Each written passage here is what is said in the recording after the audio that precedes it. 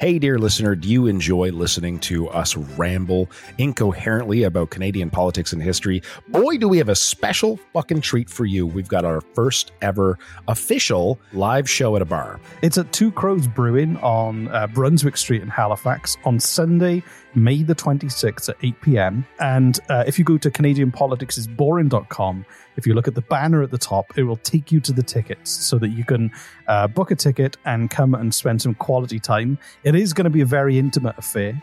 There are only about 50 tickets available. It's going to be a lot of fun. We're going to drink a lot. We're going to quiz. Reese is going to quiz me at the end, but he's also going to quiz the audience and see if they know more than I do. And any alcohol you buy, Reese and I, we promise to drink it, no matter how much it is. If you want to hold our hair while we barf from the plants outside of the bar, we'll do that for you. So go to CanadianPoliticsIsBoring.com, click the banner at the top, and on Sunday, May the 26th at Two Crows Brewing on Brunswick Street, we will see you there.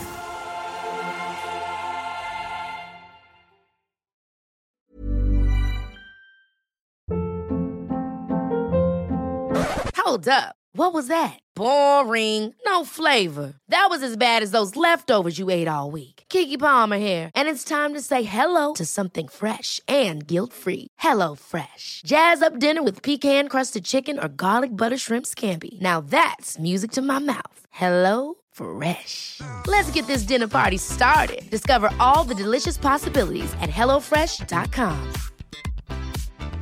Hey, it's Ryan Reynolds, and I'm here with Keith, co-star of my upcoming film, If, only in theaters May 17th. Do you want to tell people the big news? All right, I'll do it. Sign up now and you'll get unlimited for $15 a month and 6 months of Paramount Plus Essential Plan on us. MintMobile.com/switch. Upfront payment of $45 equivalent to $15 per month. Unlimited over 40 gigabytes per month. Face lower speeds. Videos at 480p. Active Mint customers by 531.24 get 6 months of Paramount Plus Essential Plan. Auto renews after 6 months. Offer ends May 31st, 2024. Separate Paramount Plus registration required. Terms and conditions apply if rated PG.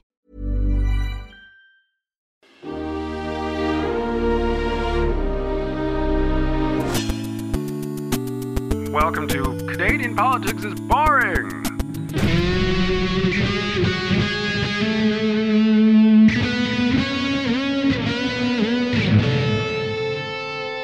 You know what I was thinking? Just for shits and giggles, can we try to do the intro in sync simultaneously with one another? Just do a countdown from 3 to 1, and then we both say it at the same time. Say what at the same time? Welcome to Canadian Politics is Boring. Okay, ready? And my name is, and with me is, ready? Okay. 3, 2, 1. You're welcome, listening to. That was welcome. Okay. We've never once said you're listening to. Okay. Not once.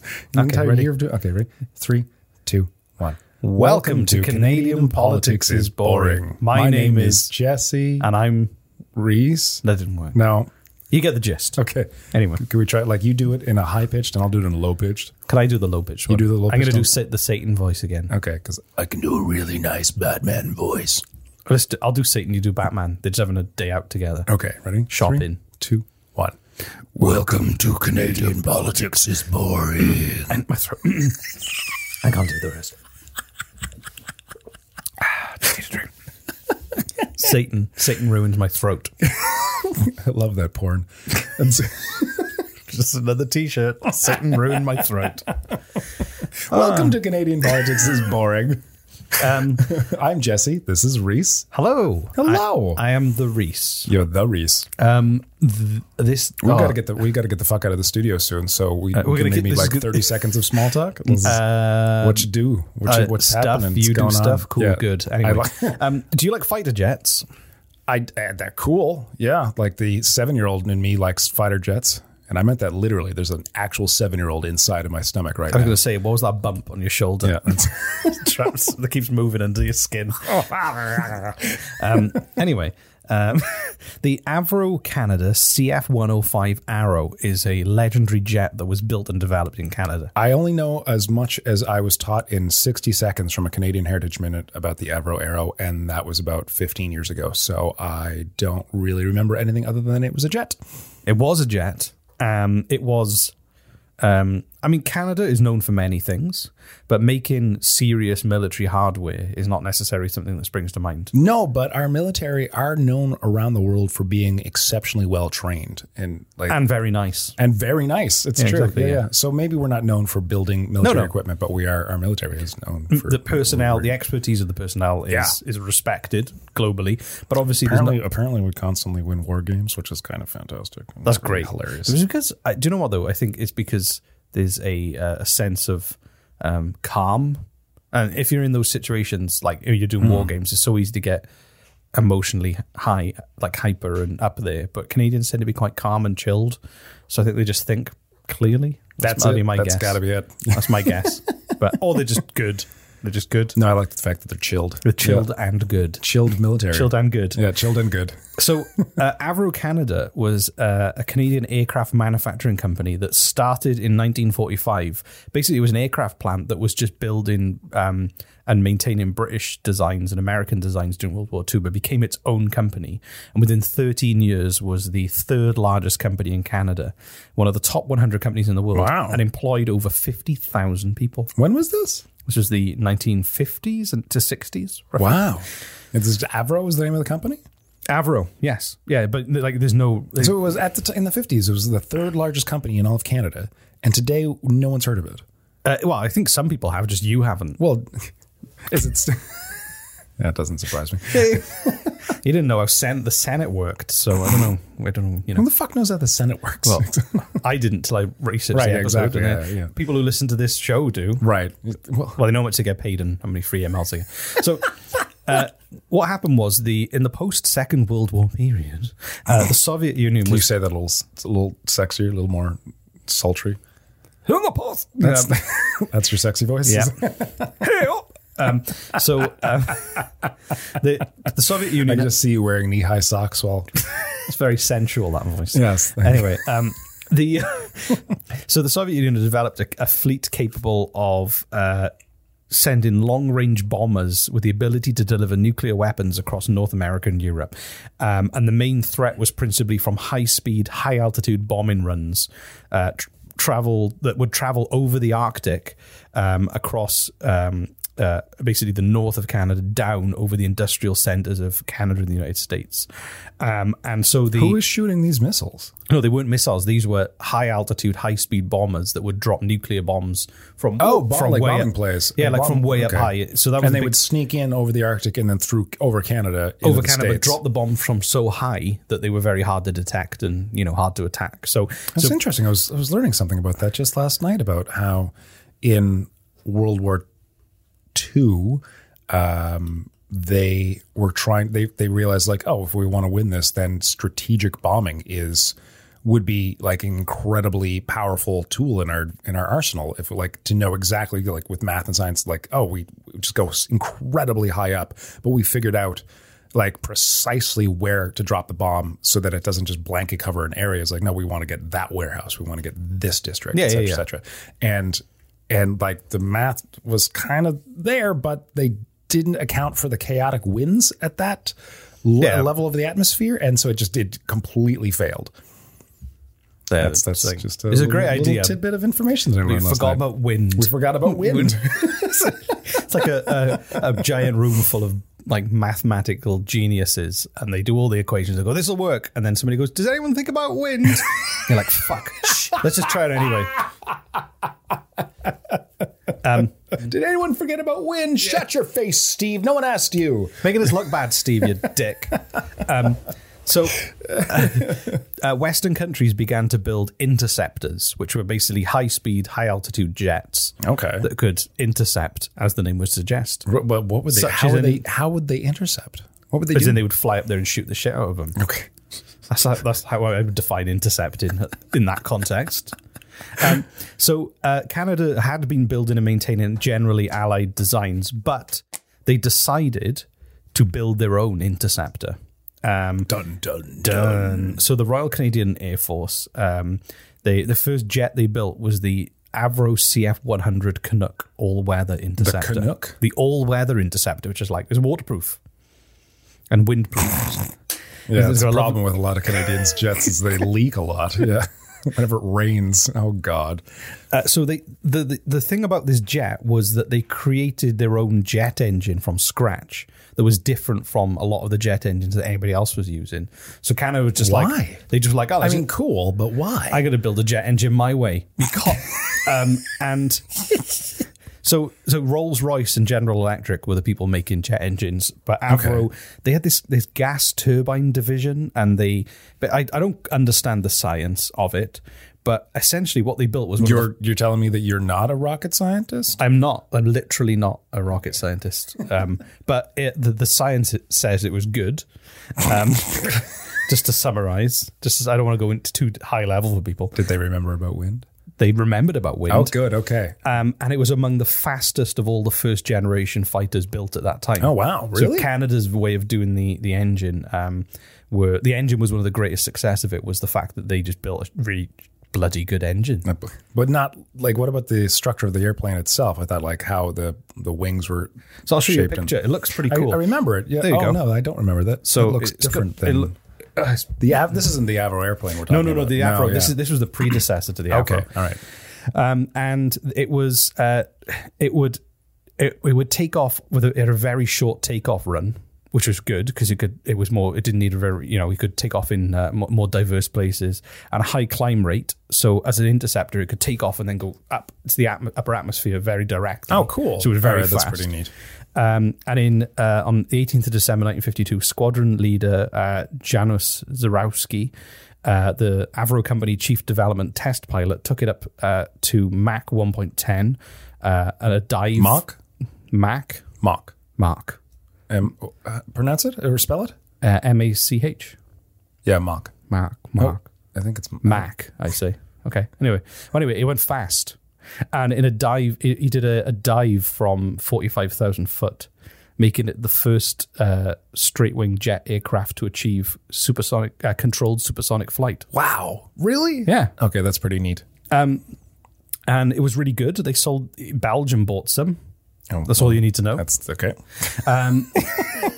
End of episode. The end. Belgian bought some. So that was the CF-100, but then they basically recognizing... So there were a lot of delays building it. It was really good, but all the other stuff came into it. Like there was a lot of...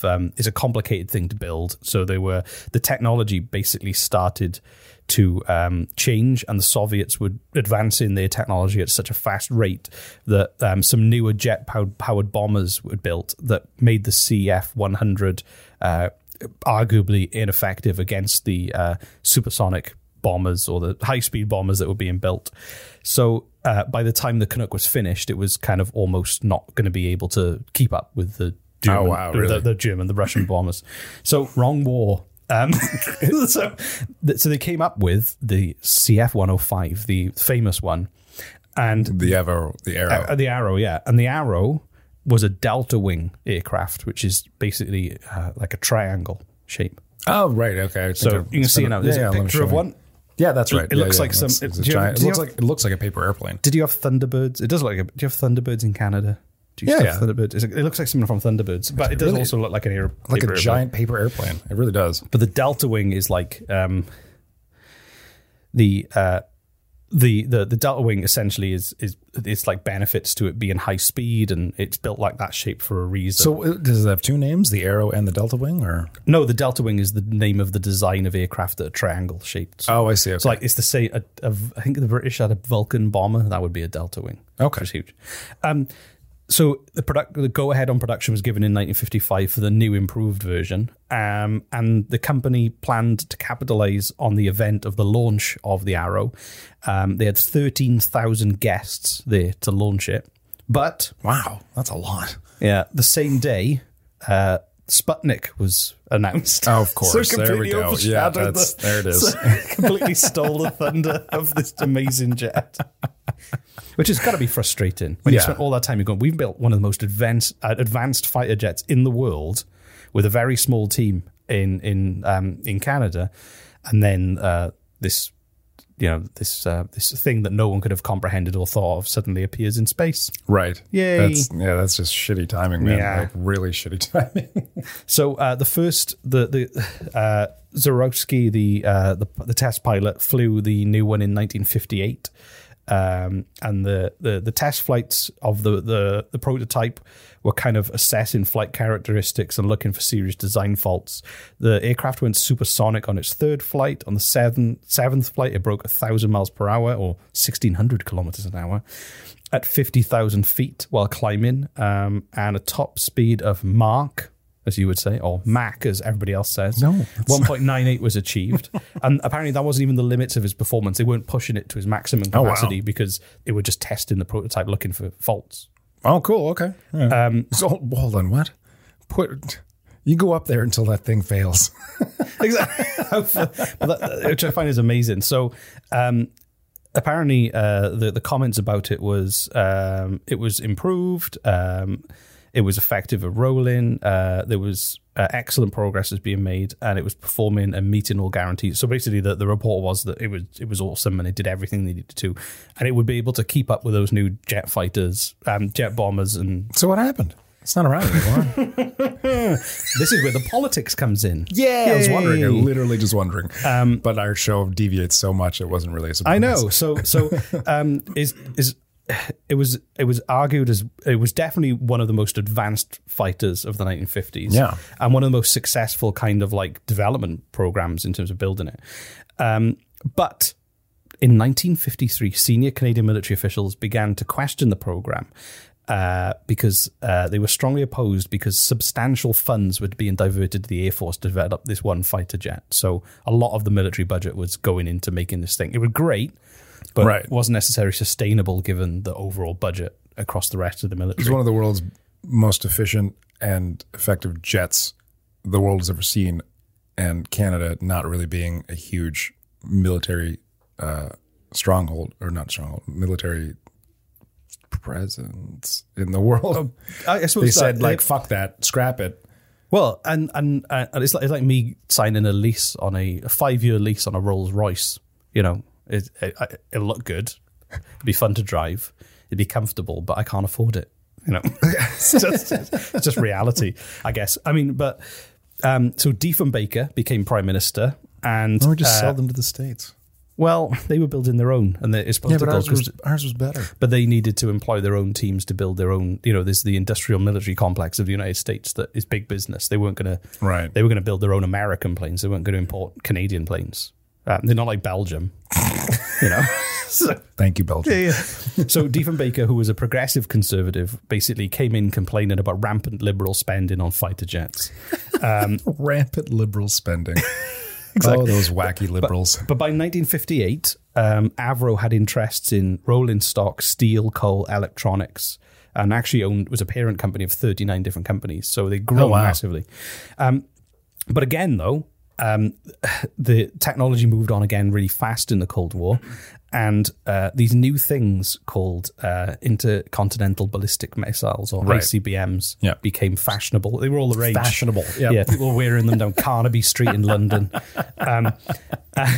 So, and obviously, not even the Arrow could do anything against those missiles. Right. So there was a new NORAD was set up, and Diefenbaker was invited by the Americans to be part of NORAD. What is NORAD again? The North American Air Defense. So it was like a defense shield against ballistic missiles that would basically monitor the skies for incoming missiles. Holy hell, it's time for a special announcement.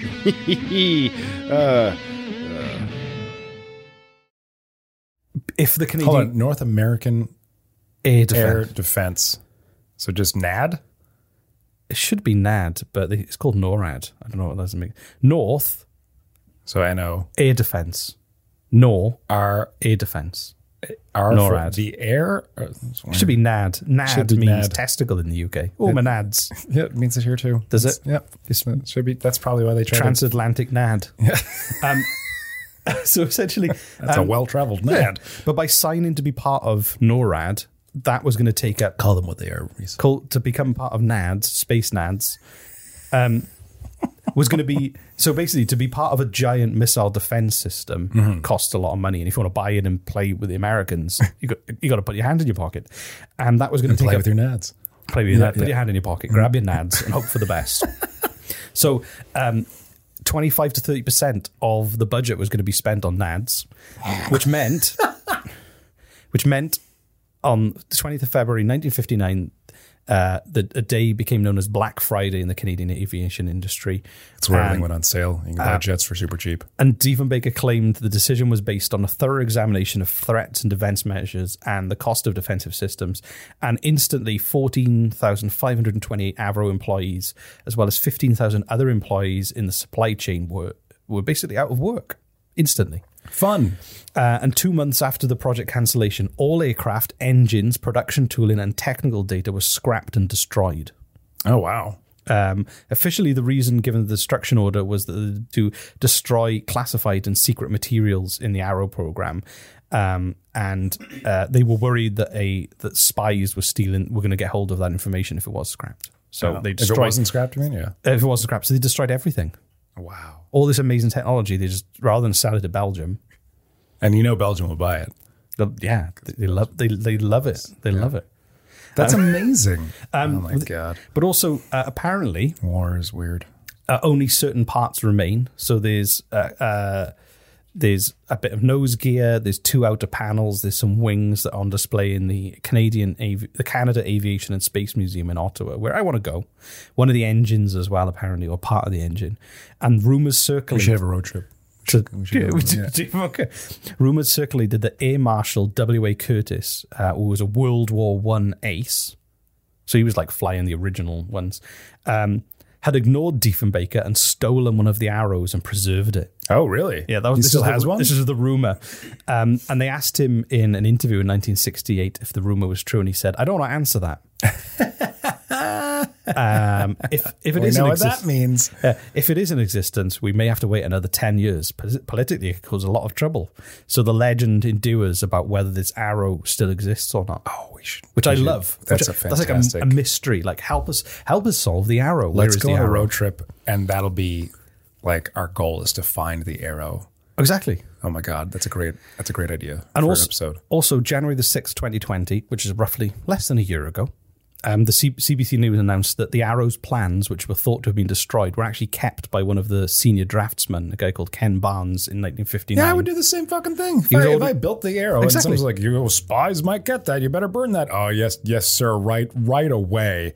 He quietly took the blueprints home where they remained stored. Do you know what I would have done? I would have loudly took them. I'm not taking it. And they're now on display. Oh, really? I think in the Diefenbaker Canada Center. So we can recreate the Arrow, which I'm assuming would not be... Let's do it, but let's do it like papercraft. Let's make it, like you said, it looked like a paper airplane. Yeah.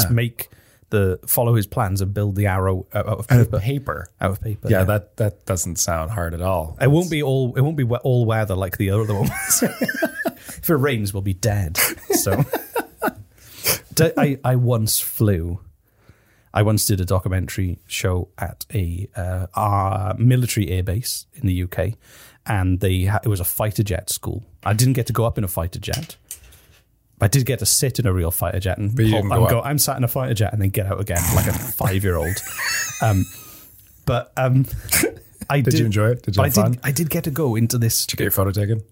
I got several photos taken.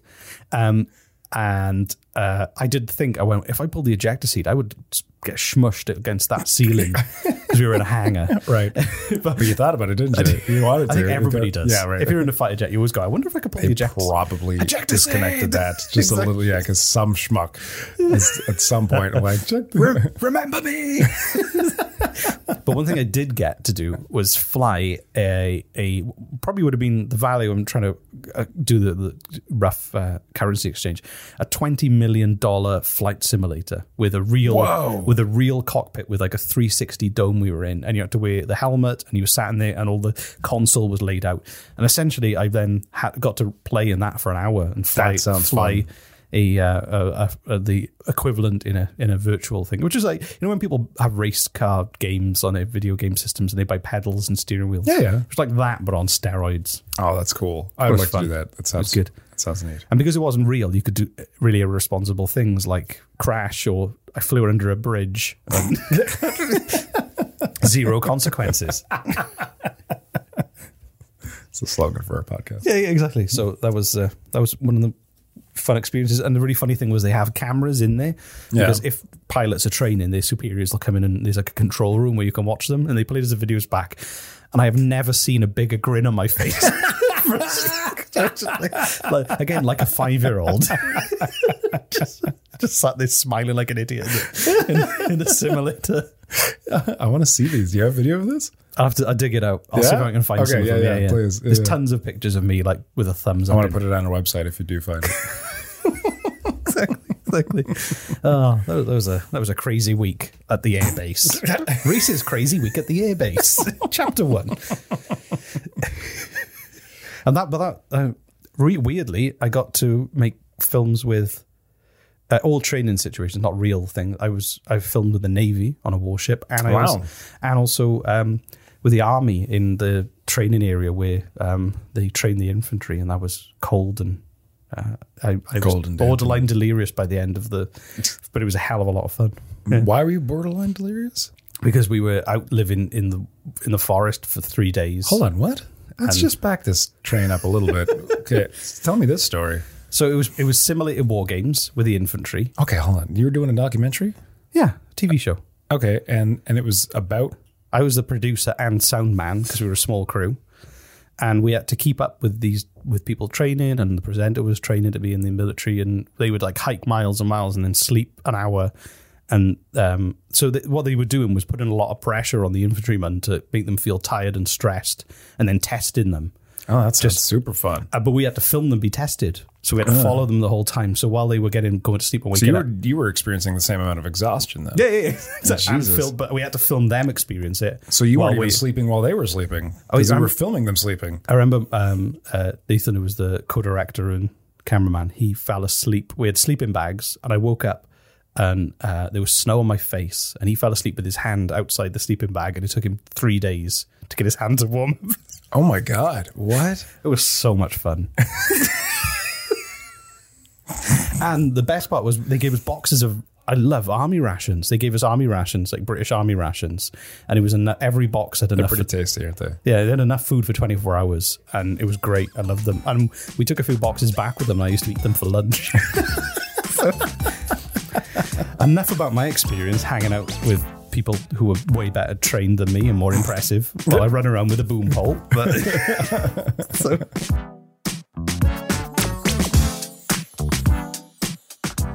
That was pretty fascinating, honestly. I learned quite a bit, honestly. And I never come into these episodes expecting to learn a thing. Let's face it.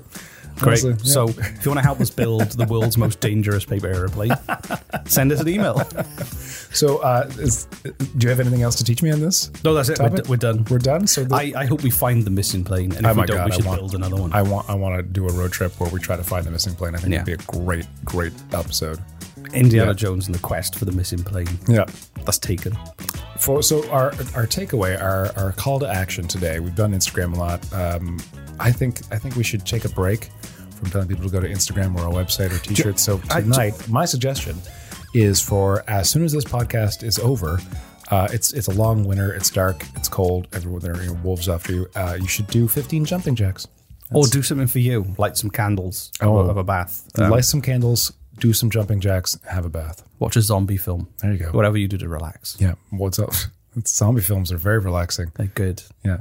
Candles, some incense. I like those. Have some cookies. I like those ones. Yeah. I've never seen people who they love a film. I love that genre. Even if the films are terrible, they just love the genre so much. They'll literally watch anything. I like zombie films a lot, actually. Even if they're bad, just watch them. It's fine. It's better than the real world. So tonight is about you, listener. It's all about you. The call to action is you. Yeah. Let us know what you did for your you day. Yeah, but if you did put a rink in your backyard, keep it to yourself. We'll see you next week. Had to bring that back, didn't you? Bye.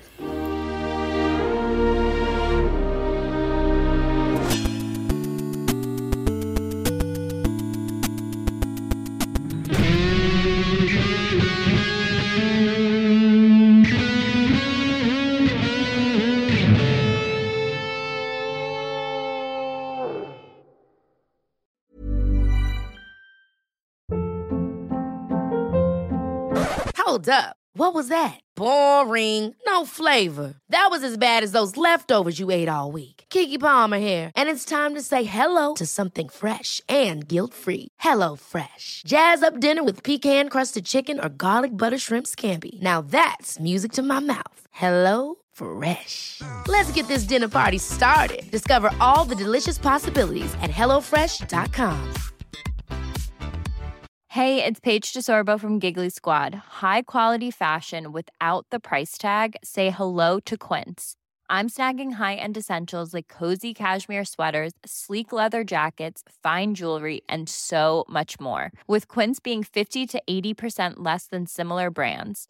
And they partner with factories that prioritize safe, ethical, and responsible manufacturing. I love that. Luxury quality within reach. Go to quince.com/style to get free shipping and 365-day returns on your next order. Quince.com/style.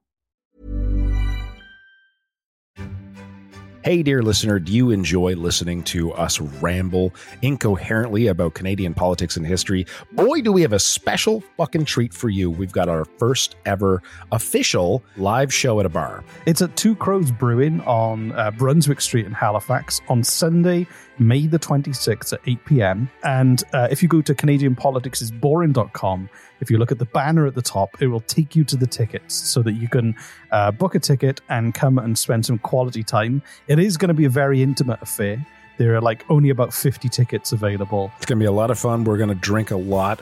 We're going to quiz. Reese is going to quiz me at the end, but he's also going to quiz the audience and see if they know more than I do. And any alcohol you buy, Reese and I, we promise to drink it, no matter how much it is.